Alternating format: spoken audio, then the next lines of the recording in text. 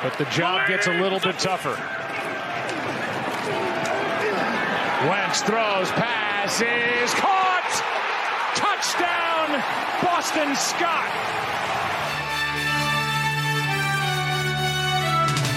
-3 with Dave Dameshek. All right, here we go. Hi and hello, and welcome to -3, presented by FanDuel Sportsbook. Tune in all season long for exclusive offers and odds boosts. FanDuel, more ways to win. Make sure you're betting with FanDuel, and make sure you're doing it with the promo code -3, the word minus, the number 3, FanDuel.com/-3. And of course, make sure you're following along at -3pod. How are you, Eddie Spaghetti? What's the poop? We got a lot of hot sports action coming at you tonight. We record midday Thursday. We've got some breaking news that we're going to get to in just a second here. We've got David Carr, one of our very favorite guys, a QB whisperer and a first overall draft pick of the Houston Texans himself. We'll see what the Houston Texans have in mind, per David Carr, with Deshaun Watson. Oh, the QB carousel is already spinning. You know about that. Carson Wentz on the move. Jared Goff. Boy, it's just February. It's going to get better, and we're going to hear from David Carr on that. And also Spaghetti and Meatballs coming at you with their top 3 stars in the Mass Mutual division, and some juicy action coming at you on Thursday night. What's the poop there, Eddie Spaghetti? Yeah, I'm very excited for this show. David Carr, love him, always have. Very excited to have him on as a guest. You know, I'm up and down with sports stuff. You know, Yankees are coming back. Spring training is going to start up slowly. Knicks are playing pretty well here and there. Rangers on the decline, unfortunately, but the NFL offseason should be a lot of fun too, heading into draft season. And this quarterback carousel is spinning rather fast. So there's a lot going on. We'll get into to all that stuff. You mentioned the blue shirts are playing the filthy Flyers there. The Flyers at home, giving a goal and a half at +220. I like that for the Flyers. No offense to you, Spaghetti, but injuries on the blue line where they can't afford them for a team that's already struggling. I'm going to take the hated Flyers. I think that's a very smart move. There's a lot of issues with the Rangers right now. David Quinn clearly on the hot seat. Panarin is coming back. K'Andre Miller is coming back, both dealing with minor injuries, but they losing Trouba on the blue line to a broken thumb 4 to 6 weeks is not great. The goalie play is inconsistent, and their veterans are not scoring. Mika Zibanejad not scoring. You know, Chris Kreider not scoring. The guys that you rely on are not scoring goals. Even Panarin's not scoring even strength goals. So a lot of concern there. Kakko, Lafreniere, the 2 young studs, really not ending up on the score sheet. Either playing well, not ending up on the score sheet. I know we had Sweaty Meatballs later, and that was like a mini Rangers breakdown, but just not great hockey right now for the blue shirts. So the Flyers are a much better team, and I would expect them to win this game. Well, you could look at the Knickerbockers, but a big one in Los Angeles coming up on Thursday night, the Lakers and the Nets. That's a good one. The Islanders are in Pittsburgh to play the Penguins. I would never bet against the Penguins. Philosophically, that's the wrong thing to do as a Penguins fan. However, the Islanders plus a goal and a half, and the money line on that +108. The Islanders have been playing well. The Penguins last seen did not look good against the Capitals. Feast or famine, it seems, with that talented bunch. But if I were to lean that in either direction there, I think I would go with the Isles. And the Bruins playing host to the New Jersey Devils. The Bruins are wrecking the NHL. They did so last year until the playoffs came around. I like the Bruins at home, giving a goal and a half at +108. So there you have your NHL and the NBA game. Ooh, a big one on Thursday night in pro basketball. Many people calling it a finals preview, including me. I guess I just kind of called it that. But either way, it's the Lakers and it's the Nets. It's juicy stuff, and it allows me to talk about one of the things I love about betting on basketball. Here on FanDuel Sportsbook, you can combine your props with other bets from the same game to score an even bigger payout. It's the same game parlay, and you only can find it on FanDuel. Player point totals, rebounds, assists, the money line, the total, the point spread, and otherwise. And right now, new and existing users can get up to $25 back each day if your parlay falls one leg short with same-game parlay insurance. Did you hear what I said there, Spaghetti? You understand the way a parlay typically works, but you can get $25 back each day with the same game parlay insurance. And that is one of the many reasons why I like to bet on FanDuel. Let's do it here. Shall we, Spaghetti? Let's dig in, show the people how easy it is to do here. You got the Nets in Los Angeles, the Lakers minus 2.5. The total on it is 230. 231.5. I am going to say that the Lakers take care of business at home. I'll start us off there. How say you? I am totally with you on this one. I think the Lakers win this one. They are given 2.5 as of now. I think this is going to be a statement game for LeBron. I think deep down LeBron wants to show KD, Kyrie, James Harden that he is still king. He is King James, that the Lakers are the best team. It's not this newfound trio out in Brooklyn. It is still the Los Angeles Lakers, the defending champs. I kind of like LeBron going over to the 25 points. It's minus 350. I think he wants to dominate. I would not be shocked if it's more than that, but I think he really wants to continue playing really as well as he's been playing his entire career right now. So he's going to have a big game. Well, I love, the reason I'm high on the Lakers this year are the additions, Schroeder and Montrezl Harrell and so on. And I find them overwhelming in terms of individual talent and the waves that they can come at you with. DeAndre Jordan should have a lot of space down in the post there. By the way, I don't know if it's a revenge game, but back in Staples Center, one way or the other, plus 118 to score more than 10 points. I like that individually, or throw it in as a part of your same game parlay. That's how easy it is to put together. Get in on that one on FanDuel. So that's what's coming up on Thursday night in front of a big sports weekend here. College basketball getting better and better as the tournament draws nigh. Right now, though, let's talk about perhaps the most fascinating of all sports stories right now. They never stop the perpetually spinning QB carousel with a first overall draft pick himself, David Carr, breaking down where all the big name QBs are going to be in time for autumn of 2021. All right, one of our very favorite fellas in all of media, nay, in all the world. He is the, well, I mean, you stepped on me. I was just introducing. I'm supposed to. I've always. Be a pro. Please be a pro. You can't. This is not professional. This is just football and life. Touche. All right, so listen, look who's nice and breezy. Like he just had a little family vacation down in Cancun or something. He doesn't have a care in the world right now. You see him on NFL Network and beyond. You remember him well as the first overall pick back in 2002 of the Houston Texans. They may trade another high-end QB very soon. Let's talk about that. Let's talk about all of it with our main man, David Carr. What's the poop, fella? How are you? Hey, man, I'm great. It's good to see you. You look terrific. And for the audio consumer, David Carr is making a bold philosophical statement. He's a backwards hat QB now. Always have been. But it's okay now because Brady did it. That's right. So it's socially acceptable. Let's start there. And everybody, I've been talking about this QB carousel and you and I love chopping it up and we love spinning that carousel every offseason and seeing where it comes down. And every year it spins faster and more furiously. And now everybody talks about the QB carousel. So we have to zig what everybody else is zagging here. So instead of a QB carousel, you remember Price is Right? Yes. Remember Plinko? My favorite game. Right. It's a great game. Yeah. Let's do Q Blinko. Okay. Let's just drop some names and see what teams they land on. All right. But before we get into that, though, let's start at the top of the QB mountain, Tom Brady. And backwards hat and getting tipsy and all that kind of stuff. Then he does that chip on the shoulder stuff of like tweeting out after the fact, I had all my doubters and look how I proved them wrong. It's like, you're a 43-year-old man. There was no evidence that anybody could do this at 43, right? Exactly. I mean, George Blanda, but I mean, does that count? No, he didn't win. I don't remember him winning the Super Bowl. No, exactly. No, of course you're going to get doubters. And then we don't help because then we're on the show the other day and James Jones doesn't put Brady on his Mount Rushmore of quarterbacks. So now, of course, Brady's going to see that because of his avid watching of the media, and he's going to fuel his fire, and he's probably going to go win another one when he's 44. So it's James's fault. It's literally all of our faults for doing this because the guy. That's absurd. James, What's He shouldn't say things like that. About? He's trying to make headlines. He wants clicks. That's all he wants. I mean, obviously, in terms of talent, here's the thing with David Carr.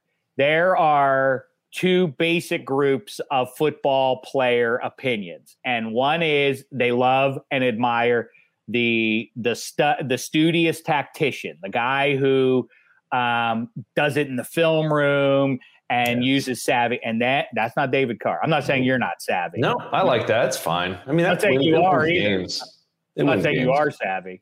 I'm not saying I'm savvy. I don't even like savvy. I mean, I'm fine with savvy. It wins, but that's not what I'm about. You know what I'm about. That's right. Yes, that's the surgeon. That's the QB surgeon. It's not a game manager. That's too dismissive. But the guy who uses the brain. You admire the gunslinger. That's what right. You like. You like raw physical talent. And so Tom Brady doesn't do that to your eye. You don't watch him and think that's the best specimen I've ever seen. Correct. Now, on the other side, Patrick Mahomes is that. And it reminds me very much, and you disparaged James Jones for not putting Tom Brady on his Mount Rushmore. You didn't have Joe Montana in your top 10 Super Bowl era QBs. Did you ever hear about that? No, I mean, some people mentioned it in passing when I was at Chipotle, but other than that, it never came up. Is that right? Somebody mentioned it to you at Chipotle? No, they did. I was just trying to get my burrito bowl, and they were like, so you don't think Montana's any good? I'm like, I didn't say that. I never said Montana was terrible. I just said that Steve Young was better. And you can ask Steve Mariucci, who coached both of them, and he'll tell you the same thing. Not as loud. I don't know why they didn't ask Moose to do the list, but he has the same beliefs. Well, you even asked him about it. So yes, I know we did, but also then Kurt Warner responded. And first of all, it's one thing to say Steve Young's better. It's another thing to say that Joe Montana's not one of the top 10 Super Bowl era QBs. One. And two, Kurt Warner, who is a colleague, you said wasn't in the top 12. That also ruffled some feathers. I don't really know how that happened. I think that I was duped into that one, but I don't think that he's in the top 12. So, I mean, it came out. However you got me to say that. And Kurt refuses to let it go. He just will not let it go. Although Kurt's in the same boat as Brady, really. Like when you talked about the guys that are like, I've played catch with Kurt Warner. He can't throw it 20 yards anymore. But he threw it with crazy anticipation, knew where he wanted to throw it, and he's a Hall of Fame quarterback. Like that's not a bad thing. I'm not a Hall of Fame quarterback. It is good to be a Hall of Fame QB. Yeah, right? Yeah, but I just appreciate guys that can do things physically that I could never even dream of. Do you see some of the incomplete passes that Pat Mahomes had in the Super Bowl? I got up off my couch for the incomplete passes. I wasn't there for Tom Brady just ho-humming his way to another Super Bowl, which I said was the easiest Super Bowl he ever won. He had one of the best defenses that we've seen in the last 10 years. They fly everywhere. And then the offensive scheme was literally play action pass 40% of the time, which you and I both love. 40% of the time they play action pass. The Chiefs had no chance. They were overly aggressive. It was a wrap from the beginning. It was easy for him. Like think about all the Super Bowls that Brady's won and what he's had to do. 2-minute drives, coming back, kicks. They just cruised right through that one. It wasn't even difficult. That was a breezy one. I'm not arguing with that. But on the other hand, 43 years of age, and he has 7 rings. And it's just impossible to debate. But it does trick your eye. All right. Yeah. Now, you mentioned Mahomes. And then I really do want to play Q Blinko because it's a great name. Okay. And it's also people like talking about QBs, as you and I are doing right now. We're demonstrating that fact. Patrick Mahomes, he's through now, his third year as a starting QB. Correct. And much like Russell Wilson, it's been a glorious few years there. Super Bowl win, Super Bowl loss. Russell Wilson's never been back. Dan Marino can be invoked here. Second year goes to a Super Bowl. Oh, the kid will be back. Mm-hmm. Are we being overly optimistic? Let me ask you it this way.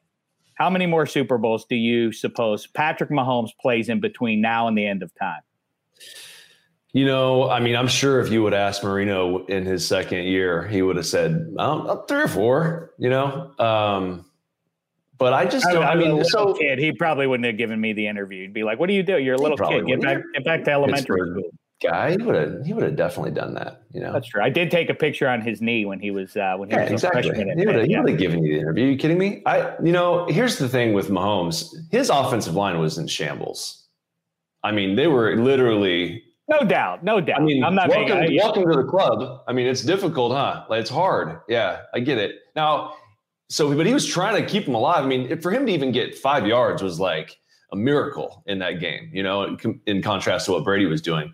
I mean, if Andy Reid stays around and they can get somewhat of a decent offensive line unit held together for that game, I mean, they're going to be back. I just think that combination is too good. Andy Reid, Eric Bieniemy, whatever you got going with that offensive scheme. The trick is going to be able to Tyreek Hill is the key for their offense. If Tyreek Hill is not on that team is a completely different animal, because every time you go out, you have to know where he is. You have to have a guy off or two guys over there. Like Derek says, you can throw a 5-yard hitch to Tyreek Hill every play. They'll give it to you. Teams will absolutely let you throw that because they're so terrified of him pushing the ball down the field and what Pat's able to do. So Tyreek Hill has to stay. That's the trick. If he doesn't, then I think he could very easily fall into the boat of never goes back, but if Tyreek Hill sticks around, I think they have a chance. It's interesting you say that because Jeff Schwartz says that it's in fact Travis Kelce who is the linchpin to that offense. Now, Jeff Schwartz is a offensive lineman, correct? I think so. Okay, yeah. I'm just checking. So it's definitely Tyreek Hill. I mean, Travis Kelce's a great player, but that offense isn't even close to what it is without Tyreek. Travis is a fantastic player. I agree with him in there. But it's not that good.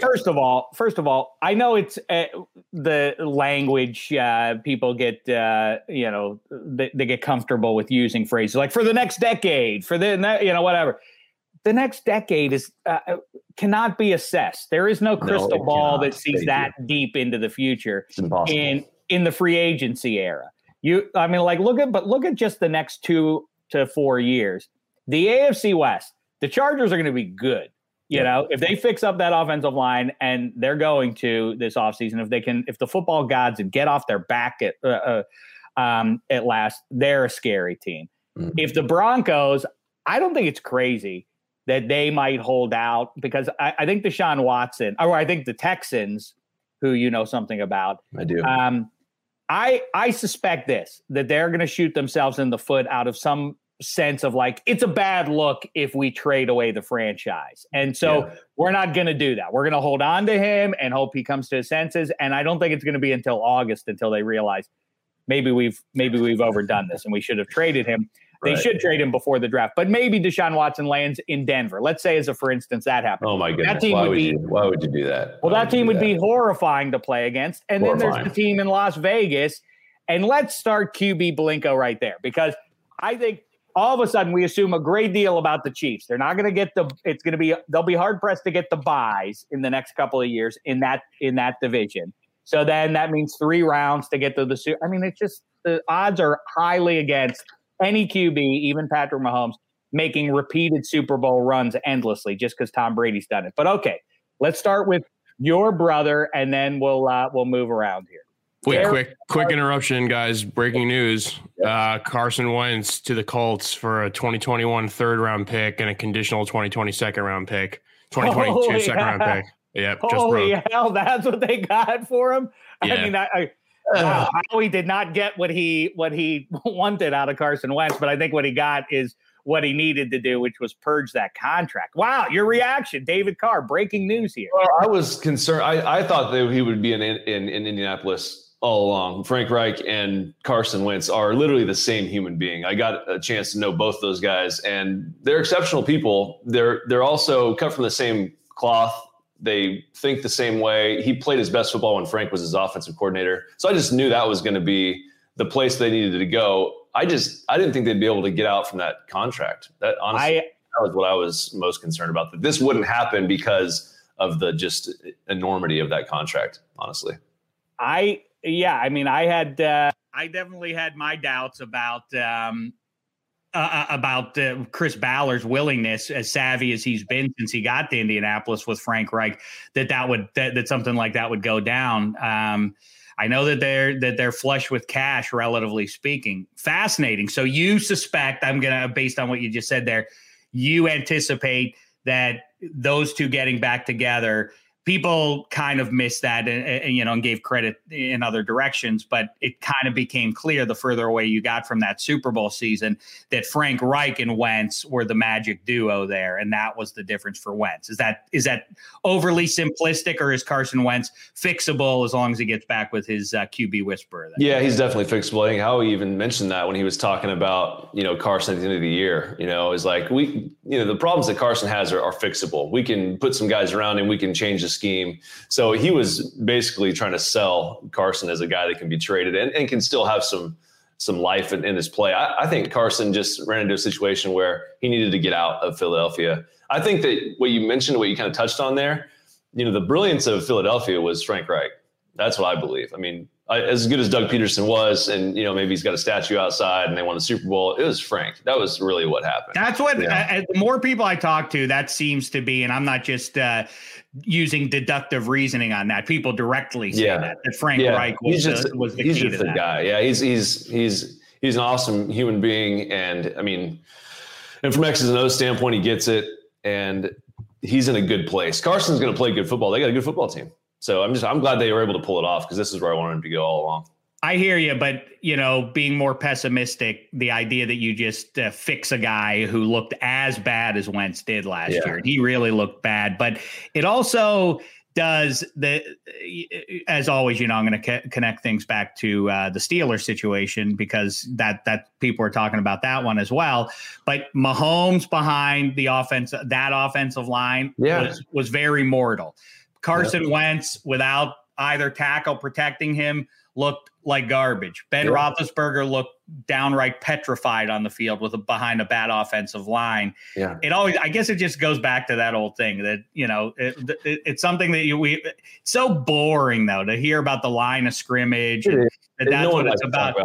But it's like, that's what it is. That's where the game's won and lost. Like, he's going from Philadelphia, who was in shambles, the offensive line, much like the guys that you mentioned with Kansas City and whatnot, and Ben. But now he's going to play behind Quentin Nelson, great center. They have great talent at the offensive line. The running game is strong. It started to improve towards the end of the year. The defense is going to be phenomenal. So he's not going to press. Like when I watched Carson play last year, and you can contrast him to when Jalen would go in. And Carson was always trying to make the play. Every time he was trying to use his physical ability to either, do something extra running the football or just kind of force a throw. He never let it come to him. And as soon as Jalen Hurts went in, it was like, I'll just kind of let it happen naturally. If it's not there, I'll step up and run. So that was, you could see it, that Carson was just pressing like big time. And I think that it was just over the course of an entire year trying to make a play to get your team to move the football, because you're not able to do it in the course of the regular offense. So now that he's in Indy, they'll be fine. He'll get away from that, and Frank will get him right, and he'll play good football.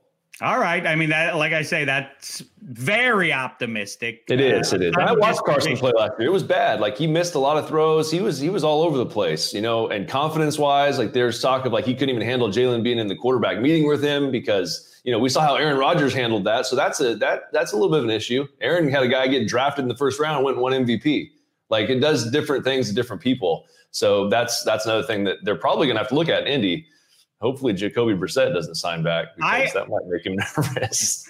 I do agree that yes, one size does not fit all. The fragile, the big but fragile egos of NFL QBs are not affected equally by those kind of things. Yeah, right. We just brought a kid we brought in somebody to challenge him. Some guys respond to that and take it as a kick in the other guys crumble as a result of that. Exactly. But all right, thank you to Chris Ballard for kickstarting Q Blinko here. We're off and running here. Carson Wentz, boop, boop, boop, boop, boop, boop, boop. Indianapolis Colts, congratulations, you filled your slot. How much is that worth, you think? How much do you think, where'd that chip land? How much is that? Too much. Yeah. My goodness. Carson, what? All right. No. I know you're happy about it. Listen, if he is fixed, if he plays anything close, obviously he was going to be the MVP in 2017. If he can get anything close to that with the roster they have, I return to where I was August 6 months ago. That's the most talented roster in the AFC at least. And so if Carson Wentz gives them on the positive side of the upper half of the quarterbacks in the NFL. Phil Rivers was fine last year. If Carson Wentz can improve on that, that's a Super Bowl contender right there. Yeah, I agree. I'll tell you who did himself great favors in 2020, in my opinion, aided by the lack of fans. And so it really let us hear him at the line of scrimmage and beyond. One Derek Carr, very impressive. What was that like? Was that creepy to watch your brother, but like to hear him in that context and like hear him talking? Because I don't remember any other QB in the league who fans got to listen to I don't know why that worked that way, but why did we hear so much from Derek more than the other QBs at the line of scrimmage and otherwise? It gives you a kind of a glimpse into what they're really about, out there in Vegas and with Gruden. They do a lot at the line of scrimmage. I mean, it's no secret now. Every play is an opportunity for Derek to get them into the right play, because it's so hard to just guess as an offensive coordinator what defense they're going to be in, and the good ones try to do it, and you're only right about half the time, maybe, and the rest of the time you're stuck with a quarterback that has to make a dynamic play after the fact or kind of react to what the defense is doing. But honestly, Derek's best quality is his ability to see what the defense is in, the structure, and know exactly what they're playing. And John has figured that out, and now he just gets into the line of scrimmage, and he gives him an option of 2 or 3 different plays. And honestly, the entire playbook is at his disposal. So for him to get up there and start barking out different signals, I knew that was happening because they do it out here at the barn in Bakersfield in the offseason. They'll just go out, line up in the line of scrimmage, and he'll just rip through calls. And the receivers have to know what they're doing, too. That's why it's kind of hard. Like Henry Ruggs played well at times, and then other times it was like, oh, where's this guy at? He's having to think a lot. So to be out on the field with those guys, there's a mental gymnastics going on, So the other thing is they hated it because everyone now hears their calls. So Derek's like, I got to come up with new calls every week because the dummies at CBS or Fox or whoever's playing the game just cranked up my audio. Now everyone just sits there and in the meeting rooms. Oh, well, okay, that means outside zone. Got it. That means power. Got it. That means play action pass. So then John Gruden comes out and says, oh, we got to change every call. Well, of course they don't change every call. They've been running these all, the entire time they've been there. So they had to come up with dummy ones. And so he had to go into his whole Peyton Manning, most of this stuff is fake, which it kind of ended up having to be at the end of the season because you could just hear everything. So it made it difficult, but that's what they're all about, man. They're going to get to the line of scrimmage and use Derek's, ability to see what's going on and get them in the exact right play. And so they're able to do it. I'm not just saying this because I'm talking to you now, but I probably wouldn't have had this thought otherwise, to be honest. But I don't think the Buccaneers are the winners of the football season. I don't know if there were very many guys who came out as a bigger winner in terms of public perception than Derek Carr, where he was 6 months ago to now. I mean, is. People were very impressed by him in big spots, in big games against good teams and otherwise. And it does feel like all of a sudden there's Bud Dupree is likely to be available. Melvin Ingram is available. Von Miller reportedly is going to be. If the Raiders get a pass rush, that's more to what points more to what I'm talking about. That the AFC West could get way more difficult for the Chiefs to just run through as they have. I know the Raiders have given them some tough tests handed them. I think you heard that they beat them last year, but so Derek Carr, the way you're talking makes it sound like, because I've heard Mariota, teams looking at him. I've also heard maybe Deshaun Watson. Maybe John Gruden likes Deshaun Watson, is willing to make that trade. Derek Carr, best you can say. I know you're very close to it. Yes. I know you want it to work out, but not with the heart, David Carr. The heart has no place here in Q Blinko. Derek Carr, boop, boop, boop, boop, boop, boop, boop. What team does he land with? There's no doubt in my mind that he's going to be a Las Vegas Raider. I mean, the only thing that could possibly happen was just for you guys and for those listening at home, teams tried to trade for Derek during the season. 4 teams that I know of. During the season, one team tried to trade for him 3 different times and was told no every time. So what happens on the outside, the noise on the outside is different from what. Boy, Jerry Jones just leaving messages for John Gruden. You believe that? And then for him to not even call him back, the disrespect. Or you could just say, what coach would John Gruden not call back? You can kind of think about that one, and that might give you a hint. And I'm going to let you dive on that for a little bit. But Bruce Arians? I'm sure he loves Bruce. I'm sure they go way back. But anyway, that's irrelevant. The point is, outside of the building, it's noise about him getting traded and him moving teams. Inside the building, we're not trading him. So don't worry about it. Don't try to call us. Wow, don't bother us. That's fascinating. It really is. And it's been like that for the last like 2 or 3 years. And I don't know how else to say it when I'm asked about it. Not that you don't ask a poignant question, because everybody talks about it. It literally is the news every day. Is like, oh, he's going to Chicago. Oh, him and Khalil Mack can get back together. He's going to Indy. He's going here. And it's out there because it happens. Like, so people watch the NFL Network or ESPN, or they see all these shows in the building, right? They're on all the TVs. So if you're a GM and you're like, oh, Derek Carr's available, let me see if I can. Let me call Mike Mayock real quick and see if I can get a no. Oh, okay. All right. Well, I just heard that he was available, so I'm gonna give you a Mike ring. Mayock or John Gruden should take the call of Bill Belichick. I mean, up until 6 months ago, he was the greatest coach of all time, and I think it's a little rude that either one of those guys wouldn't take the call of Belichick. Up until 6 months ago. No, that's good. I agree. I personally, if that was him. Well, that's true. I mean, I'm not trying to hot take. I mean, that is what it is. You're right. I mean, that's exactly how. There's no way you. I'm not no way you can make the case that Belichick's the greatest of all time. But he is now severely dented by what's happening. Yeah, he's been dented like the trophy that Gronk dented. It's exactly because, I mean, so you can imagine why he would want to change that, and he had a lot of guys opt out last year too, defensively. Let's not forget that that was a shadow of the New England Patriots. I've given him credit or I've let him off. But you're right. That. You're but he right. better bounce back this year, or else the stink is the stink, and there will be no washing it off. But okay, no.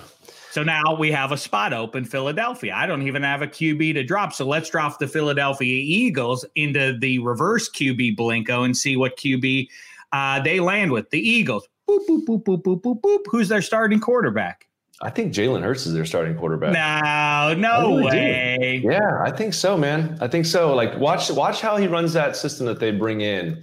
And he's able to utilize his legs. It's going to have a little bit of our favorite, a little play action bootleg. And you know how Jalen can move, And the thing about Jalen, now they might bring a guy in. They might sign someone.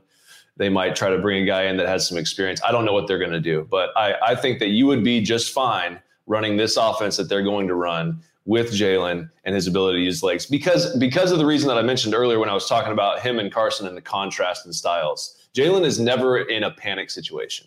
And that's what I love about him. You can get better reading down the field. You can you can improve on your intermediate throws. He has ability. Like, his arm is live. He can put different touch throws together, but he doesn't panic. And I love that about him. That's his best quality. So for me, I could roll with Jalen easily. Now, you can say maybe there's a better player out there. Maybe there's someone that has better Pro Football Focus numbers. Maybe there's a guy that can win you more games. I don't know. I just know that you're in good hands. Otherwise, you wouldn't make this trade. You wouldn't trade Carson, if you didn't think Jalen could be your day one starter, because you don't know what's going to happen in the quarterback, Blinko. What could happen? No, you don't know. You could be stuck with him. So I think they're fine with it.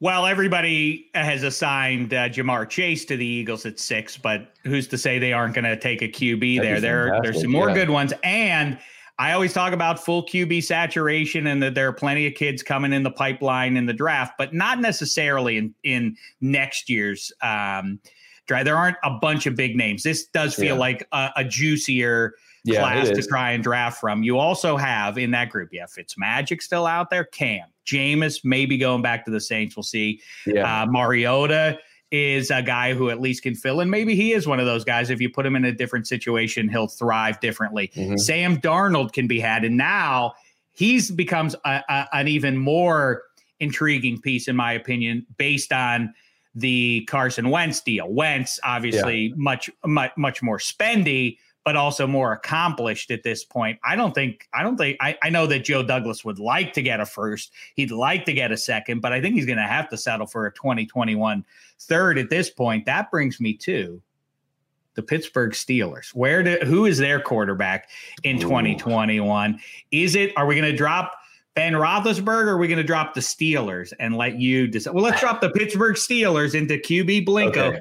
Boop, boop, boop, boop, boop, boop, boop. Starting quarterback.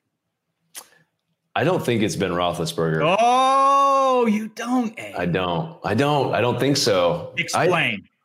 Okay, so since 2015, 2016, we haven't seen the same guy. That's a long time. I mean, I was even looking at some numbers the other day. I don't think he's had a top 15 quarterback rating in almost a decade. So is that right?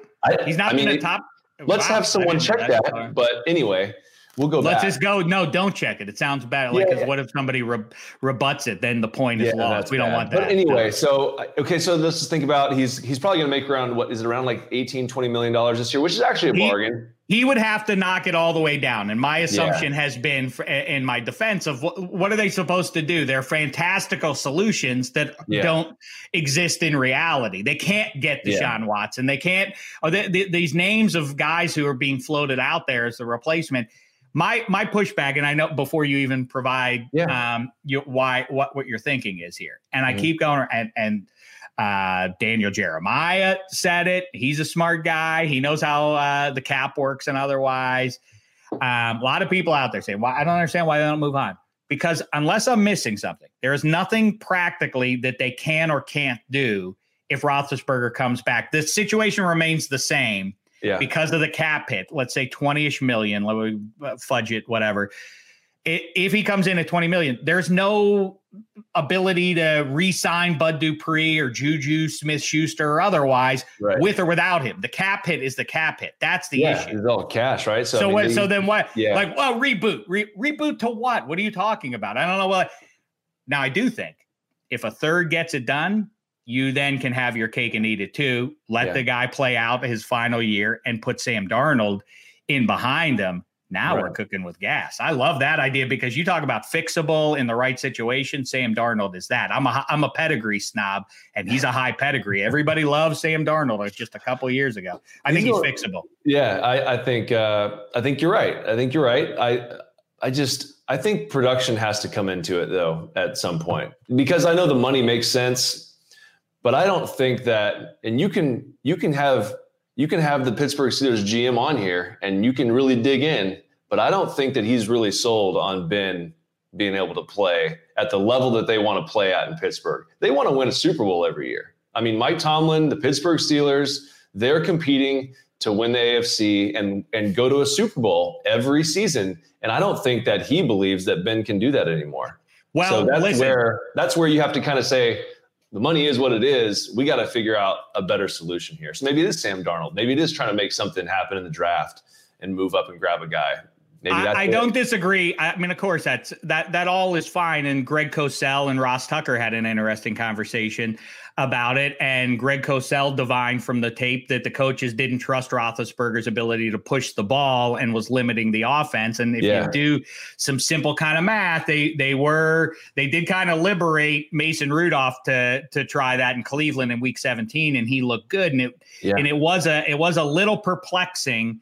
But my point is, if you have to pay the guy $20 million anyway, I'm with you. I agree with you. I mean, like they want to win the Super Bowl every year. Okay, well, Ryan Fitzmagic ain't coming into town and doing that next year. The realistic options are not better than what they're going to throw out there in all likelihood. So I just don't see the math of reboot. Like reboot to what? They can't get Trey Lance at number 24. So there is no realistic replacement at that spot. Okay. No, you're right. You're right. I mean, you're kind of stuck. It's almost in Ben's court too. If he doesn't want to play ball with you, he's just like, I'm going to play football for the Steelers. So you're going to pay me my money and we're going to go do what we did last year.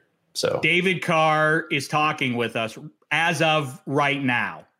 He may not be talking with us. I wouldn't want anybody talking that way about me. Like, that was way Kevin Colbert, not a resounding embrace. And I know you got to go, David Carr. Very quickly. Yes. Let's go through a couple more here because Eddie Spaghetti, he thinks Daniel Jones is the answer. He thinks Daniel Jones can win a Super Bowl for the Giants. Why do you make Eddie Spaghetti? Why do you roll your eyes? You can't have it both ways. Either you believe in the guy or you don't. That's not what my words were. First of all, I said clearly weeks ago that if by week 8 midseason, if Jones looks shaky, I think this year is make or break year, or the year that they will harshly reevaluate him, and then they would move on next offseason. Anyway, my point was the Giants are building a pretty good roster. They have a good foundation. The O-line's greatly improved from 2 years back when he first came in here. They have the 11th pick. They may get a pass rusher. They may get a dynamic receiver like Jalen Waddle will be awesome. The defense under Patrick Graham, who stayed, was great. My point was, if Jones just plays decent football, and honestly, if you take away some of the Evan Ingram caused interceptions, he wasn't turning the ball over at the same rate he was the year before. I think Jones can get it done in a division now with the Washington question mark quarterback, Eagles question mark quarterback. The Cowboys may botch the Dak thing. They have a question mark quarterback. I think they're trending upwards. That's really my ultimate point on the NFC East. But the bottom line is Daniel Jones isn't good enough, right? They're deluding themselves. This is the middle class conversation, and they're not at a place yet where they're required to give him the second contract. But as we keep seeing repeatedly with whether it's Carson Wentz and Jared Goff and otherwise, just because they used a high first on Daniel Jones doesn't magically turn him into the man. And I'm asking if you agree with my assessment. I think that you guys in Pittsburgh gave Terry Bradshaw an awfully long time to figure out how to play quarterback. And he eventually figured it out. And I think Daniel Jones has a couple things going for him. A trending team upward, which is only going to improve. The offensive line is going to get better. The defense is already really good. The division is winnable, definitely winnable. And he's only going to get better in his next season. His problems are not inability to push the ball down the field, can't see coverage, takes too many sacks because he doesn't know what's happening, schematic issues. Like, his problems are just sometimes it's too much, no risk it, no biscuit. Sometimes he turns the ball over. Sometimes he throws the ball into a situation. Eli Manning did that for a long time. They won 2 Super Bowls doing the same thing. And Daniel's in the same mold. He wears number 8 for the New York Giants. Maybe I'm a little biased. Now, he didn't call me and ask me to wear. Biased. I think you would be biased against him. He's degraded. He's degraded the greatness of the Blue 8. While this may be true, and he has not won a Super Bowl championship in which I did not take a snap, he still has the ability to play good football. I believe. I like his ability in the pocket to be almost oblivious to the rush. Eli had that same quality. And it worked out when they had a great offensive line. If you can put some more guys in front of him that kind of keep that thing clean so he can keep his eyes up the field, he processes information really well. I just think that there's a lot of good football left in Daniel Jones. If you could just get the team a little bit better, he can do it, man. And he moves really well. He runs great. He can tuck it and get extra yardage that Eli would have never gotten in the history of his career. So I'm a big Daniel Jones fan. I am surprised by that. And actually, as a pedigree snob myself, I like the specimen guys that David Carr gives his stamp of approval. Actually turns me around a little bit. So congratulations to you. He's one of the few guys that I like his ability to kind of process everything and play the quarterback position that way. He still has ability though. He still has some pretty freakish athletic ability that people don't really give him credit for, but he can scoot a little bit. So I think that's a good extra factor. All right, let's just bring it on home here very quickly. Jets starting quarterback. I think it's going to be Sam Darnold, although you don't want to hear that. Really? I really do, because I think it's a system thing, and you have to see. I think Sam would be perfect in San Francisco. I think that they would love to have him, but I think that system has now just basically taken itself from Robert Saleh, and he pulled a guy with him to go over to the East Coast, and they're going to run the same style of offense. And you even hear when Robert talks about it, he thinks that he's going to be perfect. He moves better than that anybody has in this system. Like, you think about the guys that are running it, Kirk Cousins, Jimmy Garoppolo, some of these other guys. Sam moves better than they do, and I think that he feels that he has a lot of ability. So I know you want him in Pittsburgh to back up. No, I mean, it's not just for that reason. I just think I know. I've seen it too many times with new regimes, and Saleh comes over and Joe Douglas had to keep Gase around because Gase brought Douglas to town, so he couldn't just can him. But I think that they purge Sam Darnold. I think they want to move on from that and get Fields or Zach Wilson, one of those guys. No, I just think that's the way it goes, whichever one it is. More and more buzz about Zach Wilson now. They could grab Justin Fields and they could reset the quarterback market there. They could be just fine. And they could grab Zach Wilson, who I love, by the way. He's my favorite. Everybody loves him. Yeah. Well, you're a pedigree snob. Yeah. More and more people are talking in Mahomes part 2. He's I'm just saying a people random kid from BYU. Like, how's that any good? Like, Trevor gets all the attention. I like Trevor Lawrence, but Zach's gonna be right there with him. Really? So I mean, this is what people are starting to talk about. And Justin Fields starts to slide a little bit. And I do like the comparisons in the context of, who are you going to draft at the top of it depends on what system you run too, man. That's a big point. You got to remember how the scheme fit. But it's funny though, because the way things broke last year, Justin Herbert appears to clearly be, I don't know clearly, but I think is the guy who looks the best out of the trio that went there. And I feel like Justin Fields is now in that position where it's like, Justin, well, there are some issues with him, and I think somebody's going to get a bargain if he actually is the third or maybe even the fourth QB taken. There's maybe a team that'll take Trey Lance over Justin Fields. And if you watch him play, I know I see the issues, the negatives about him, but I think people are kind of glossing over the difference making place. I mean, his ability to throw the ball downfield and run a little bit and everything else. Anyway, I like Justin Fields a lot. Well, I'll say this in Justin's defense. It's going to be one of those guys. It's not going to be Sam Darnold. Really quick in Justin's defense, against Clemson, they played a lot of NFL type coverages that you're going to see, on every Sunday. And he struggled there. But I think that the biggest struggle was the schematics that they were running on offense against that. He didn't have an answer really. So that's not really Justin's fault. He looked bad because he wasn't able to have production against that. But when you look at what they were trying to do versus the coverage they were facing, he didn't have a chance anyway. So that wasn't on Justin. And okay, so we disagree on the Jets and the New England Patriots.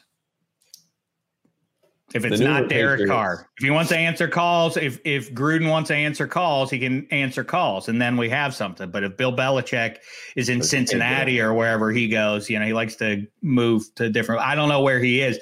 On to Cincinnati, yeah. Who do you think he gets? I think what a slap in the face that Matthew Stafford's anywhere but New England. That, by the way, the book is out now, right? People don't.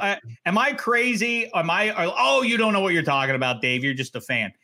Am I right that now the magic of it wouldn't be fun, but there'd be a good chance I'd win a Super Bowl, and that's good for my career and good for my family and all that to go up there. That's a good trade to go up there and chase a Lombardi with Belichick and Brady. Is that now one season enough to make people think I don't want to go up there? I know it's not going to be enjoyable. Yeah, because of that, because of what you said, they don't think it's going to be enjoyable. And you got to enjoy what you're doing, and you already saw Brady left and he looks like he's 28 years old, enjoying himself down in Florida. Like I suddenly realized when I was watching the Super Bowl that I didn't necessarily hate Tom Brady. I think he's actually a pretty good guy. I like him too. Like the Patriots, it's like, I think that's what it was. I think that it was that whole, whatever they got going up there, the anti-fun, we're just going to beat everybody. We might even cheat. It's like, I don't know if I like that. And it wasn't really Brady's fault. It was actually probably the Kremlin. He's going to have to, I think Belichick for real is going to have to draft a QB. I think you're right. I don't think it's going to be Cam. They're going to have to draft a guy. They're going to have to Matt be creative. Jones, right? Yeah, maybe he's in a place where he could make a pretty aggressive move to go up to grab a guy that he wants.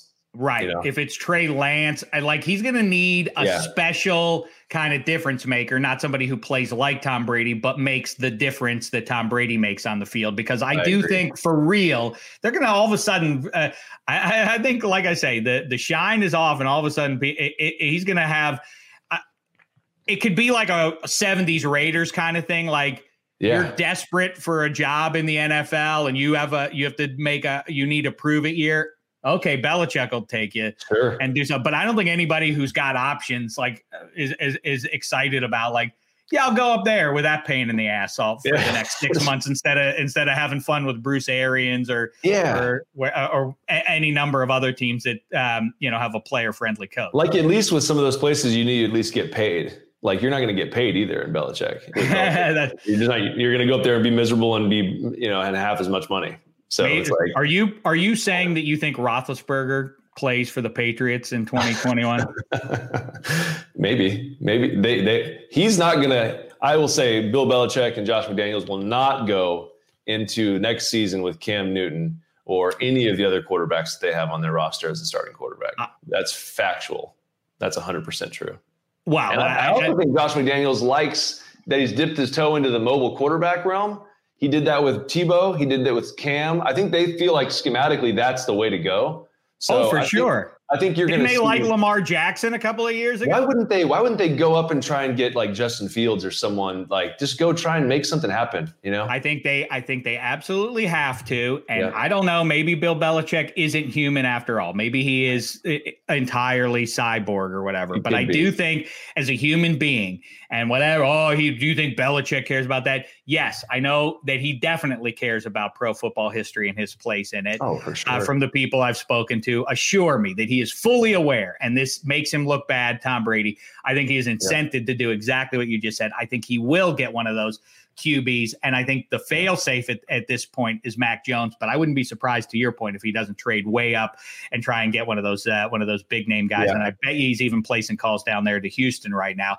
You mentioned Cam, so this is where we bring it all in. Cam Newton, Q Blinko, boop, boop, boop, boop, boop, boop, boop. Does he get a starting gig this year? And if he doesn't get it this year, he's never going to get it again, I think. No, and not Washington. He might. That might work. I don't even know. Would you start him over the kid we saw play in the playoffs? I wouldn't. 100%. Come on. No way. Oh, Eddie, help your boy. Heineke? You're going to start Heineke over Superman? Did you see the anticipation and the placement of some of these throws? And I think you might be a little bit of the snob right now because Heineke wasn't a first-round pick, or he wasn't like this flashy guy. You know, that was some incredible football. If that said Brady on the back, we would be like, this is the greatest. I mean, I've never seen Brady play better. Listen, Tom Brady is the forever answer to you have to have a first-round QB. Okay, that's one. That was the gigantic swing and a miss. And by the way, as a reminder, as far as that goes, all these scouts. Daniel Jeremiah, I mentioned him. He's a smart guy. Mm-hmm. The scouts are right, the good ones, about 60% of the time, 58%. Right. So this idea that they all missed on Tom, the greatest of all time. So how much are we going to trust them? But okay, fair. They know more than I do, especially about left guards who play outside Power 5 conferences. Okay, but QBs, my eye is keen. And I don't disagree with you there. And Heineke, Russell Wilson, he didn't get drafted because he was short. That's why he fell to where he did. Dak Prescott is great. DUI and some weird stuff that dropped him to the 4th. But those are exceptions that prove the rule. The guys who get it done are the first round guys, and that's what you have to get. And Cam Newton, to me, it was a weird year up in Foxborough, but I think if you dropped him onto that Washington team, think about him, Cam Newton on that team. I think he would have won them 2 more games than I think it would have been a respectable playoff team. Yeah, but Alex Smith played pretty good football too there. So is Alex going to be? He was 5-1, 4-1. No, I know the results were good, which speaks to. No, I'm with you. He can't move as like he used to. Clearly, obviously not the same player. But I don't know. I mean, there's got to be something for Heineke to go in and play the way he did. It wasn't like a week 17, like playing against scrubs, like some of these guys do, and they go blow it up and then they get a huge contract. Like that wasn't what that was. That was much different. So he's got the chops, man. I mean, they signed him back already. 2-year deal, right? They must think he's pretty good. Well, listen, here's what I'll tell you. I'm not saying Cam won't happen though. I know Ron and Cam, they have history. That would be I don't know I don't know that it's ultimately in February of 2021 a positive history. I can't get a read on that because they did let him go. I don't remember. I think it's a positive history. I think it's positive history based on the people that I know that were there. I think Ron Rivera and Cam Newton, they have a mutual affinity for each other. I just don't know if he thinks he can play and help. We did it, Carr. Q Blinko. I think we solved a lot of stuff. Roethlisberger out in Pittsburgh, says Carr. Derek Carr staying in Vegas. What the Patriots are going to do, we don't know. We disagree on the Jets. David Carr likes Daniel Jones. Congratulations on that, Gents fans. And a crummy division that may mean a division title in 10 months from now. All right, listen, David Carr, we abused you. You said you needed to be done 23 minutes ago. She's and right here we sit. My 2-year-old is right here, just eating her snack and just being so nice. How many are you up to now? How many kids 5. You up to now? We have 5. It's 21 to 2. We have amazing anything in there you want. Any range. You want to delve into Mickey Mouse Club? You want to talk about going to Vegas? What do you want to do? We got anytime I start getting a big head about the fact that I've made 4 ranging from 14 down to 6, I just remind myself I can't keep up with David Carr. That's right. And if you ever want to delve into Disney princesses, because at 2 years old, you're going to have to get back up to speed. She's just now moving into that window. She's just now started to do the Mickey Mouse Club like nonstop, and she's learning about who the Disney princesses are from her older sister. So, yeah, I'm in trouble. What is the Carr house? That's the last question. Who's the favorite princess in the Carr house? This is a debate that we have ongoing at ours. I would probably say, you know what? She's a little rambunctious. She likes Rapunzel. She's a Tangled. She likes her. That's a good one. She likes the mischief of that whole show, because she's very mischievous, this little one. So you know what?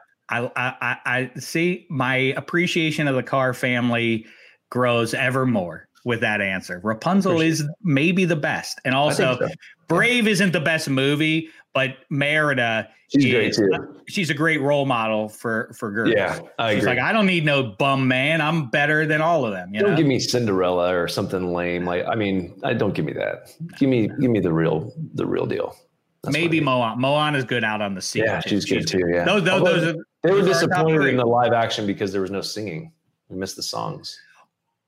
Don't sleep on Belle either. She likes her books. No, great. She's beautiful on the inside as well. But she's weird too. She don't mess around, But also emotional problems. Who falls in love with a beast? I don't care what his virtues are. I don't care how great a conversation is. What is this message? Fangs, the canines and the tail. It's like, dude, what the hell are we doing? How desperate are you, Belle? What was your dad doing? Like, how did he raise you? It's not a choice between him and the handsome jerk. There are other men in there. There are other fish in the sea, Belle. Just Gaston in the entire village. You don't have to go run off into the woods. I'm not advocating that you wind up with that jerk. Gaston's a jerk, but he's a boozy drunk. But I'm not trying to make a case for him.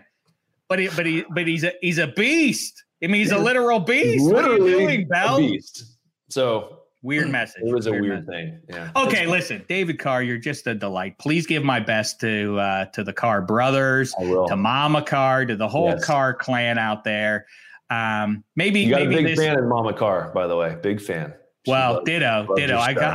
I sincerely, because I know my mother will sit and listen to every stupid podcast or otherwise that I do. She's listening right now. Yes. And then I feel shame. Because then I think of what it must be to be the mother of Derek Carr. And I know every time I see a victory, I think, I know Mama Carr's happy right now. So happy. I'm happy for her and for the Carr family. So I appreciate that. Best to her. She'll be listening. She'll definitely listen. Maybe David, Derek, and Mama Carr will finally do that car drive from Bakersfield to Vegas in front of training camp. How about that? I'd love to do it. Let's really make it happen. Let's push it. I want to make it happen. All right, listen, go I'm out here. Go watch anything but Belle right now. No go Belle. Watch Rapunzel. Thanks, David Carr. You're the top, pal. You see, Spaghetti? I told you David Carr is still good. You had your doubts, but now you've learned that I'm right about that. I have never had doubts. I'm very good friends with David, and I'm glad that he finally came back on -3 because he was a friend of ours in the past, and he's the best. He has an edge to him, but he gives you good takes. I am a huge fan of David. Well, you were most excited about the Danny Dimes talk, but Roethlisberger out in Pittsburgh, says he. Wentz is going to be fixed. A lot of news there in Cubelinko. That was a fun first go round in Cubelinko. It was great. I do appreciate him talking positively about Danny Dimes. I didn't need the reassurance because what I said last week still holds true. But he's right. And we didn't even mention the, different offensive coordinators. We never mentioned the loss of Saquon Barkley. There's so many other things you can keep adding to all the craziness that's happened so far in the early young career of Daniel Jones. So I am very, very confident that he will improve. the one thing I'll say is this about specifically Eagles fans. It's not at the top of the list, I'm sure, for Howie and company going forward. But I think if they go Jalen Hurts, I think Eagles fans are suddenly going to be facing a grim reality. They were so desperate to purge Carson Wentz. If they're going Jalen Hurts, that doesn't feel – and then you want Jamar Chase makes sense at 6. That would be like, well, what if Carson Wentz had him? You're going to be playing that game for the rest of for the next decade in your brain. I predicted they're going to go. I bet you they're going to go with one of the QBs. If it's the right QB for them, if they like Lance or if Justin Fields is there, I predict that that's the way they go. I think so too. And our good friend Chris Long has been saying that on Twitter here and there, that they're going to take a QB at 6. And I mean, it's music to my ears. Uncertainty at quarterback for them, uncertainty at quarterback for Washington, uncertainty at quarterback, which is the dumbest one by far in Dallas. So I am just, putting my feet up, kicking back, let it all play out because I'm feeling pretty good. All right. Well, you know what? Enough football talk. As I mentioned at the top, we have to cover the Mass Mutual division, a.k.a. the Sorta Patrick division. It's time for Spaghetti and Meatballs.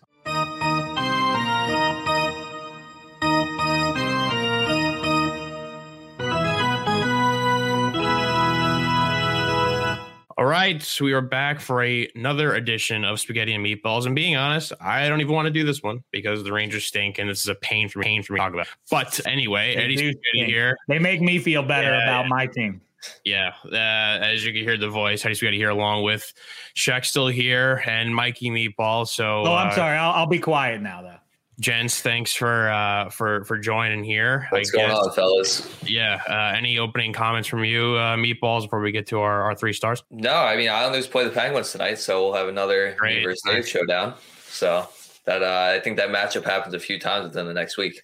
God, I hate that Islanders team. This particular one, but eternally, I hate the Islanders. Proceed. I'm not even here. Go ahead. Perfect. I love the start. Let's start off with our third start of the week, and I'll let you go first here, Meatballs, because I've been hogging the show. I've been going first. So here we go. Give me your third star of the week. Yeah, so my third star will be for the NHL. The Lake Tahoe games of this weekend. Colorado plays the Golden Knights on Saturday at 3 p.m. and then the Flyers play Boston on Sunday at 3 p.m. I think all 4 teams are wearing the reverse retros, so we should get some cool looks on the ice there. I know Colorado's got a nice reverse retro jersey. My brother has one. It does look good in person. Your whole family now just bought the entire NHL's reverse retro. It was Santa. One of the Christmas gifts was reverse retro for everyone. So we. Wait a second. Sunday they're playing in Tahoe again. Yeah, I think. I didn't know that. I thought it was a one-off. I didn't. I believe it's Saturday, Sunday. Yep. Exciting news. Unfortunately, for the Flyers, though, they have 7 guys out.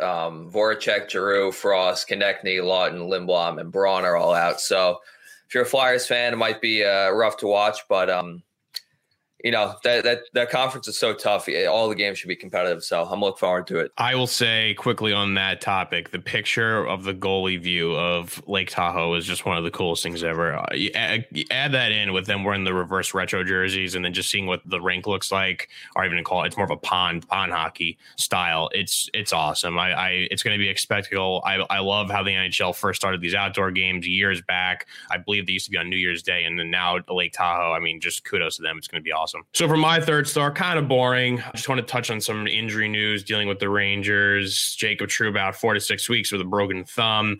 Reversely, Artemi Panarin and K'Andre Miller are expected back from their minor injuries.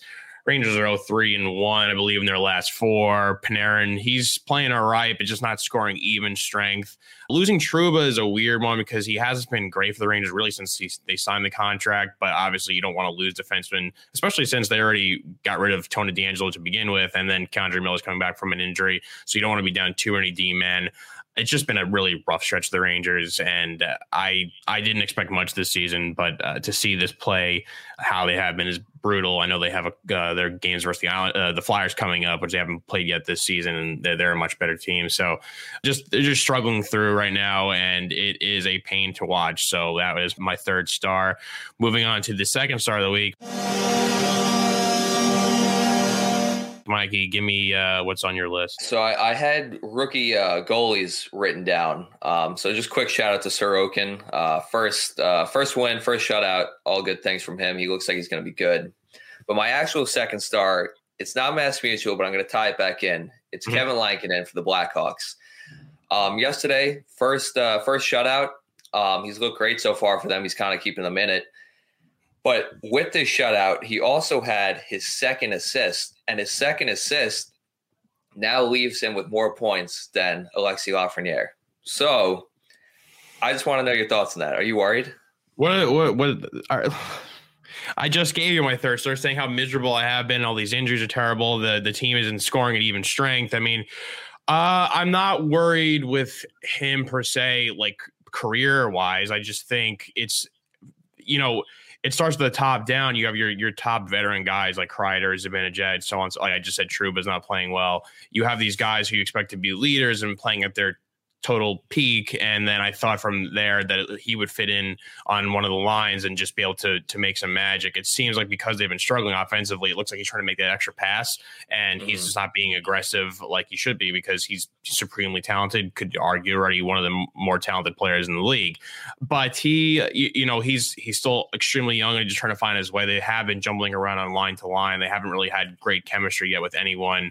I believe he's played a little bit with Brett Howden, who's not anything great. So it's been frustrating. He's been good. I mean, he hasn't been, what's funny with like Cabo Caco is that he hasn't really been lining up the score sheet either, but his play has been noticeable. And I was making the joke to my friends saying that you don't want to see a guy who is, a second pick overall and expected to turn the team around, play kind of like a similar role to like Ryan Callahan, former captain of the Rangers, was. Like, you don't want him to be a grinder. You want him to be scoring goals. But, it's good to see him and Lafreniere they do play, both sides of the ice, which is great. And it's just, they're just a total snake bit team, I think. And we've seen that with Zibanejad, and we've seen that unfortunately with Lafreniere and Kakko. So it's just one of those really, I'm hoping it's a rough stretch. I'm hoping they figure it out. I would hate if they fired Quinn and have to kind of restart this whole mess. So that's my really, really long answer to say I'm not really worried about Lafreniere. I'm worried about the team as a whole right now because they seem to have a few issues, and mostly I think just mental issues that's really holding them back. You think he benefits from any time in the AHL? No, not at all. I mean, no, it's he needs to figure. He's a big boy. He's got to figure it out on this stage. He's like I said, he's supremely talented. He was number one overall pick. He was a guy who's already being compared to McDavid and a Crosby. He's spending time in the AHL is not going to do him any good. He has to figure it out himself. I think that we got to stop jumbling lines, and I think that they have to just be more aggressive. Just shoot. I know shooting the puck is a lame hockey fan thing to do, but when you see how many extra passes they're making, so just attacking the net, using your talent, like I think eventually he'll figure it out. Right. Well, I will say I do know some Ranger fans who are already out on him. So I'll give my second star of the week, and this pains me to say it as well, because it deals with the New Jersey Devils after they just beat my Rangers. But I have to give them credit where credit's due. Obviously, we both know crazy offseason. It's still a hard regular season. A lot of teams have been getting hit with the COVID-19 protocol list stuff. So the Devils last game they played, they beat the Rangers on the 16th of February, but their last game before that was on the 31st of January, and they had 19 players on the COVID-19 list. That's a long stretch without playing. That's a lot of players on that list, and we'll never really know the ins and outs of how much it really affects the team because we're not part of the New Jersey Devils or any other teams that's been affected by it. But just the thing about 19 players, 2 weeks plus without a game, it affects your practice. It affects team meetings. It affects everything because obviously you can't be around others. So a lot of virtual stuff, I'd assume. And they come out and they beat the Rangers. With, I thought their legs were going to die out. They had a good first period. I'm like, all right, the Rangers will dominate the second and third because they have, they don't have their conditioning back, whatever. And they won the game. So give credit to the Devils there. And I know, like I said, other teams have been dealing with this, but their stretch was pretty impressive. And we do focus on the Mass Mutual East here. So kudos to them. 19 players, 2+ weeks without a game, and they still figure it out, and they win their first game back. So that's a tough road to navigate, and they somehow figure it out. Yeah, I think Sabres, on the other hand, had a little trouble. Even though I think they dominated some of the play against the Islanders, they just couldn't put anything in the back of the net. So watching, as an Islander fans, that you get the breaks maybe 1 out of every 82 games. So I'll take it if that was it. So moving forward, though, to my first star, as it says on the screen, JGP. He's got 5 goals in the last 4 games. He's got 10 points in total. He's really starting to heat up. I think he's really the true embodiment of an Islander, what it means to play. He's skilled defensively, but he gets down low. He fights on the boards. He's physical, good on the penalty kill. And he's playing with Beauvillier and Wahlstrom now. So I think that gives him a little bit of a boost to his game. And Trotz has been shuffling the lines around too. So I kind of like it. You're seeing different looks. I don't know why he's doing that necessarily. I guess it's just kind of, get Peugeot more ice time with some other guys, get Eberle ice time with other guys. Same thing with Nelson, Bailey. So, I'm hoping they keep this streak going. They got, I think it starts with guys like Peugeot. Is if they're playing well, the Islanders are a team where if guys like Peugeot and their fourth line are playing well, that's good news for the rest of the team. Like they're not going to get beaten. But if those guys, one small, simple mistake from one of those guys, they're not winning. So if those guys are firing on all cylinders, they're going to be hard to beat. And let me round it out with some positive news here. Henrik Lundqvist, who obviously former Ranger goalie, signs with the Capitals this offseason and then has to step away from hockey for having a heart procedure. He just posted on his social media that the procedure in Cleveland went well, and he's back in New York City, and he's apparently jogging around New York City, which is great to see him doing some physical activity there. And it seems like he's trying to, who knows if he's going to ever play in the NHL again. I personally would love him to retire and just join the Rangers staff somehow or the front office. But if he wants to play, good for him. But him obviously running around is great for his health overall, which is the number one most important thing. And if it's his path back to the league, that's great as well. And I have to just say, obviously, him being my favorite Ranger ever and just brought us so much joy over the course of his career. I love to see that he's back and healthy again and can enjoy his life. So just wanted to shout out King Hank for somehow figuring out this awful procedure he had, and looks like he's going to come out of it A-okay. Good job by you, fellas. Great job by David Carr as well. Thanks to him for joining the show. And thank you for listening. We appreciate it. Download, subscribe, all that jazz, and make sure you place all your bets on FanDuel.com/-3. One last time, the word minus, the number 3. We'll be back next week with more Huey and Applesauce for you. Until then, thanks so much, sports fans. It's been a thin slice of heaven.